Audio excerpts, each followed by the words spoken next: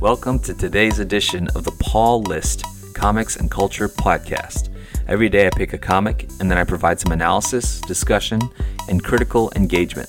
I'm 2Ply on Twitter at TWOPLAI. My perspective is as a cultural critic, academic, and a teacher and preacher. So I try to be analytical, since sometimes I get philosophical, sometimes I get a little spiritual. Well, since I do analysis of a comic's work each day for about 20 minutes, I do get into the details. So I always suggest that you read the work first, whether you buy it from your local retailer or digitally. Yes, that's a lightweight spoiler warning. All right, let's dig deep.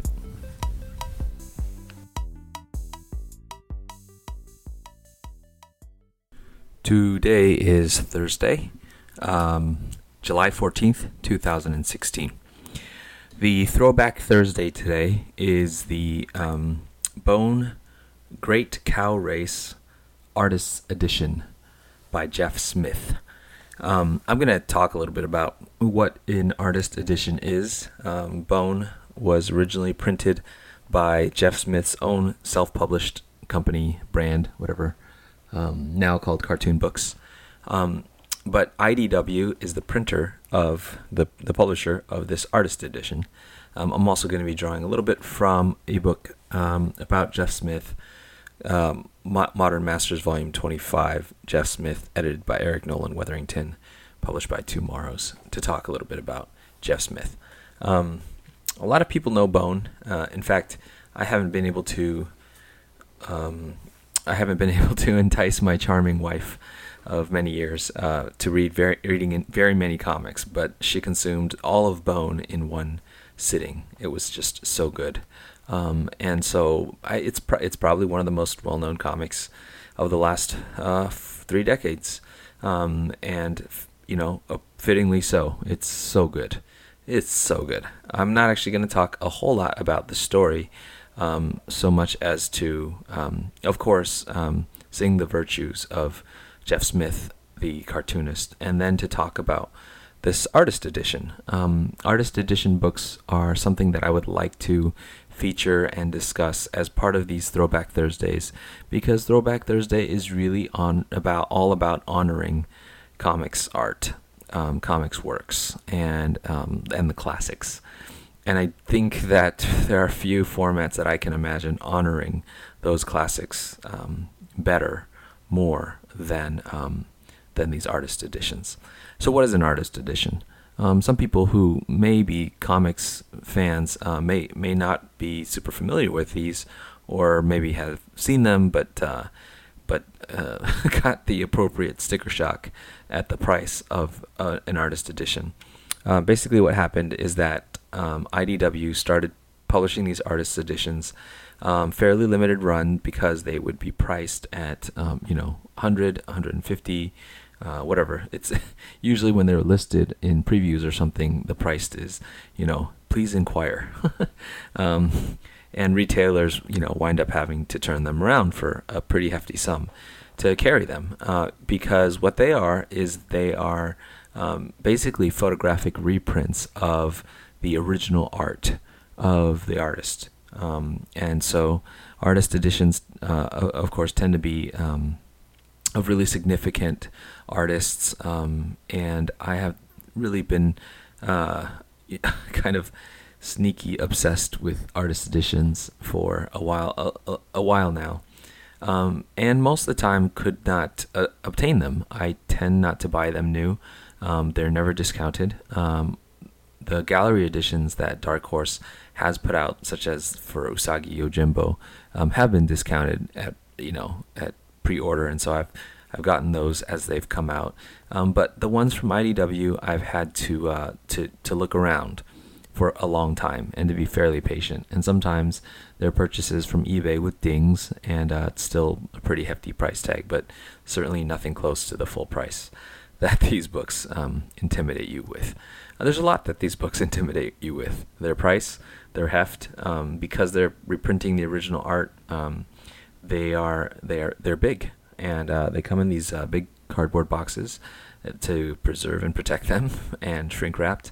And I want to talk about them Not to be like, you don't have this. More to sort of to talk about what looking at the original art reproduced tells me, gives me a sense of about the creator, about the cartoonist. So Bone is, I'm just going to assume you know what Bone is. The Great Cow Race is actually a run that starts from issue 7 of Bone. And I remember being a teenager, well past my comics reading age, already too mature for comics. And a friend of mine named Johnny was at his house. He was sort of a, minor comics fan, major art nut.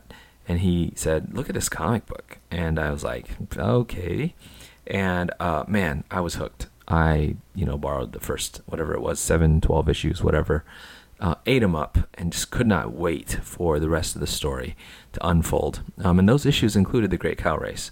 And I just looked at this and I thought, where was this? Where has this been my whole life?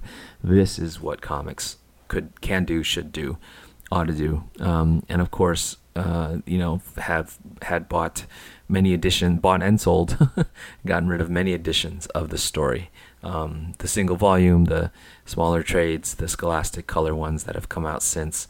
The color ones are great. I love the color on those, but remember that originally published in black and white, and I think Smith is masterful as an artist of black and white, as you can see in the Great Cow Race Artist Edition. To kind of talk a little bit about artist editions, there's definitely, like I said, a high bar of entry, so you really have to kind of love and to be a little bit obsessive about what you can see in looking at these reproductions of the original art. There's an interview with Jeff Smith that's in the Modern Masterworks book that I mentioned, edited by Eric Nolan Weathington. This, by the way, is a really cool series by Two Morrows. It reprints a number of interviews and usually has some artwork and gets pretty extensive with the creators that they profile, and they've had some really great volumes. But this Jeff Smith volume features an interview where they're talking a little bit about his background. He grew up in the Columbus, Ohio area, and comics, deep comics fans know that Ohio State has a fine comics collection, and so he talks about that a little bit, about his time at Ohio State. And he says, see, probably the biggest break for me was right before I got to Ohio State. Milton Caniff, creator of Terry and the Pirates, and Steve Canyon, who had gone to Ohio State, had donated all his papers and originals to the university to do with as they pleased. One of the librarians, a woman named Lucy Caswell, took this collection and started the Milton Caniff Research Library. It's gone through many names, and now it's the Billy Ireland Cartoon Library and Museum. It's really grown. This continues. It's Jeff Smith. It's one of the finest collections of original art in the U.S., but I met Lucy Caswell as she was just starting this library, so I had this unique opportunity to sit in a room and go through originals from masters like Winsor McKay of Little Nemo and Milton Caniff, and she was getting donations from Gary Trudeau, Doonesbury, and Charles Schultz, Peanuts, and I was very excited. She had Crazy Cat originals. You could hold them up to the light and see all the textures from his brush, and where he used a razor blade to scratch things out because he didn't have whiteout. This would be George Harriman, of course, because it's Crazy Cat. It was fascinating. And then the interviewer says, it must have been interesting to see how large they were working too. And Jeff says, yeah, you're right. I could actually see that a lot of them used blue pencil, which I had never heard of before that. I hadn't seen that in any of the few books I had read on how to make comics. So that was interesting. And she had original Walt Kellys, and I could really study those and see the blue pencil. Now maybe I should explain that, since nowadays with computers it's not as necessary. Comics used to be shot on film, and it had to be a high contrast film that could only see black and white. If you used a regular pencil, that could sometimes show up on the negative of a film. But if you used a blue pencil, it wouldn't show up, and that's why they used blue pencil. That little snippet of interview, some of you who are already bored and have turned this off, you've screened yourself, as I always say about this podcast. But if I mean, if you're somebody like me, that last little quote, which is probably, made you shiver a little bit. Imagine sitting there in a room with Charles Schulz originals or Crazy Cat originals. And I think most fittingly, Smith takes time to talk about Walt Kelly, of course, the cartoonist of Pogo. I've been lucky enough to see some Walt Kelly originals. I live close to the Charles Schulz Museum here in Santa Rosa, California, and they feature, even though it's mostly Schulz, which is also pretty freaking awesome. They've featured Walt Kelly originals, and you can see the animator whose characters just have this remarkable consistency. They have this animator's knack for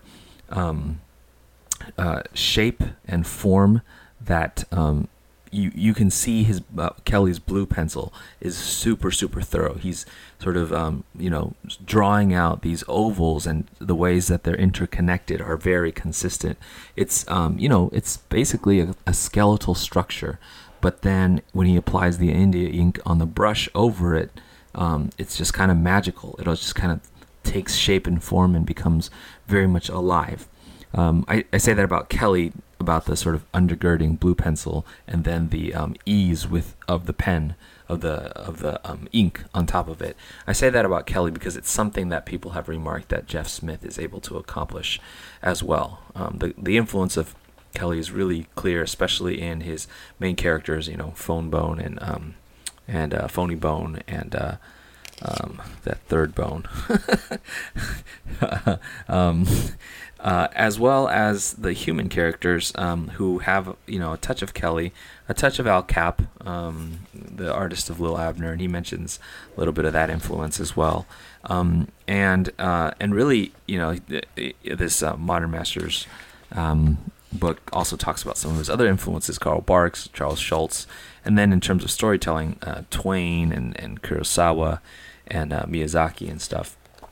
Anyway, the artist edition is glorious because it's, as near as most of us can get to that experience that Smith talks about in being there at the beginnings of the Billy Ireland, what's now the Billy Ireland Museum, is holding these original works of art, at the size that they're originally drawn, and you get to see into so much of what the artists do. In the Great Cow Race, in the Bone Artist Edition, for instance, there's one page, and this is where just being a podcast is just silly and ridiculous in terms of being the wrong medium. But anyway, there's a page in the Great Cow Race, and this, it's just one page. You can actually see this gift throughout the book, throughout Smith's work in general. But there's a page where Thorne is in the town. And she's walking through the town, and she's sort of developed a little bit of a crush on this guy Tom, who looks very much like a Huck Finn, Tom Sawyer kind of shirtless guy. And she's sort of sifting through this crowd of people at the the Great Cow Race is happening, and she in this bottom panel, she's inclining toward Tom, and for the next, 5-6 panels, she is approaching him to say, "Hey, we were supposed to get together," and he's got his arm around Jasmine, a girl he's picked up, who looks conspicuously like Princess Jasmine, by the way. But anyway, he's got his arm around this girl, and so for these panels where there's this dialogue between them, and she awkwardly sort of excuses herself, and he's sort of in a very jerky fashion, preoccupied obviously with this girl Jasmine. There's this space between them, and you can see it very clearly on the second of these pages where most of this dialogue occurs. There's a space between them. They're on the far sort of left and right of the panel as they talk to each other. Tom with Jasmine in his arms, and then Rose on the other side of the panel, sort of, and in Smith's gestural genius, sort of conveying with her body language all kinds of awkwardness and uncertainty and a little bit of embarrassment. It's just so good. He's just so good at that. Anyway, there's this big space in the middle between them because it represents the kind of gap of distance that their communication now must cross, as he is, easing back and away, and she is awkwardly trying to, recuse herself from this contact. Anyway, what you see in the original art is that you see in the first two panels that were on the first of these pages, that the background is actually drawn in blue line pencil, a huge crowd. And then when he goes to ink it, you actually see one background figure inked, and then it's almost as if Smith stopped and was like, hey, if I ink all this crowd, and in the previous couple of panels, the crowd is present in the background, but he's like, if I ink all this crowd, I basically lose that negative space between the characters in which all of this, this relational contact is happening. Or I should probably say, alienational contact is not happening. And it's almost as if you can see in the blue line the figures pretty, carefully drawn out, sort of mapped out. The background crowd, and then you can see that he decided not to ink it, and or pencil it and ink it. I'm not really sure. You can't really see pencils. It's all covered by the inks. You can see plenty of blue line though. And it's really interesting to see what that blue line is. And here it seems like it's revealing this realization of what he's so good at, which is the use of negative space. Negative space being not what you draw, but where you don't draw. And it's fantastic to see. It's just really fascinating to look at this art in its kind of original form. Another thing that looking at Smith's original art lets you see is are places where he pastes. You'll see in this kind of original art sometimes things that are whited out, sometimes purposefully. There'll be like a black cloud with a sort of a puff of white cloud that's whited out or white painted. But there's times when there's like errors or whatever, and this quite often in the lettering you'll see that something was maybe what do you call it, X-Acto knife, cut out and then pasted on. In one page, there's a thorn face. She's running up to her grandma and talking to her, and there's a face that was clearly redrawn for whatever reason. And my guess is that looking at the panels that precede it and follow it, that Smith wanted Thorn to have a slightly different expression, one that conveyed a bit more enthusiasm and maybe a bit less just kind of nonchalance, which I think the rest of the panels seem to show. It could be that, or it just could be he got an ink blot and it was easier to paste a face over it. I don't know, but it's just, again, really kind of fascinating to stare at this art, especially to reread the stories. And it's nice because the lettering is there, and that's not always the case with these original pages, but to reread the story and to just kind of think about the storytelling decisions that he's making.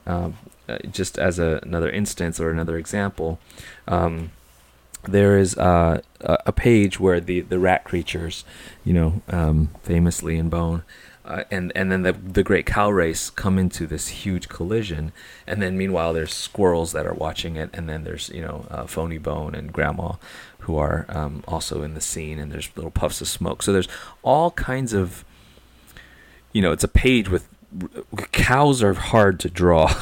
It's a page with cows and the rat creatures and all this kind of stuff. And what comes across in looking at the original art, especially reproduced at this size, is how Jeff Smith is able to be, on one hand, give the appearance of being hyper meticulous, so that it feels very rendered, but there's actually a careful simplicity in his choices, so that nothing ever feels overcrowded.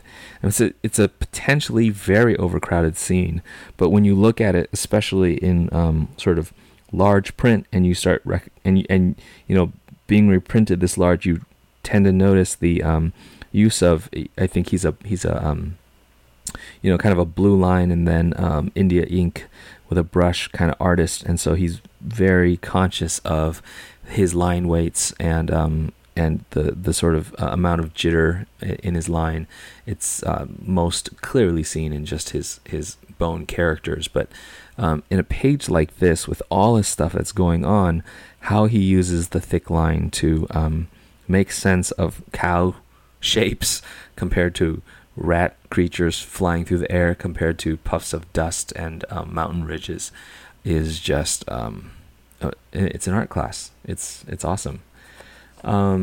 There's a few places where you can see that the blue line is a little narrower on somebody's nose, or a little a little protracted in somebody's arm pulling back, and you can see that there was a decision. Okay, this initial line indicated that I draw it this way, but I can get more force or movement, or a sense of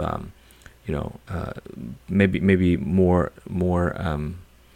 a little more extension in a movement in the way that he ultimately decides to draw it. So that stuff is just fun, man. It's fun looking at that blue line contrast, some of the near misses maybe that somehow he just catches in his inking process, and it's and it leads to the remarkable consistency and quality in his art. And then there's even, you can kind of see the places where it's nighttime in this scene, and it's a heavy use of black, and he's got those kind of little dots lining everything. It's more like little hash marks, little lines that are kind of littered throughout, and especially when he uses blacks like this and those little lines, you just get a sense of Mignola. Chronologically speaking, it's probably not a direct one-to-one influence, but you just see how masterfully he uses blacks and whites and places them in contrast, and then frames them around the panel so that the eye is guided.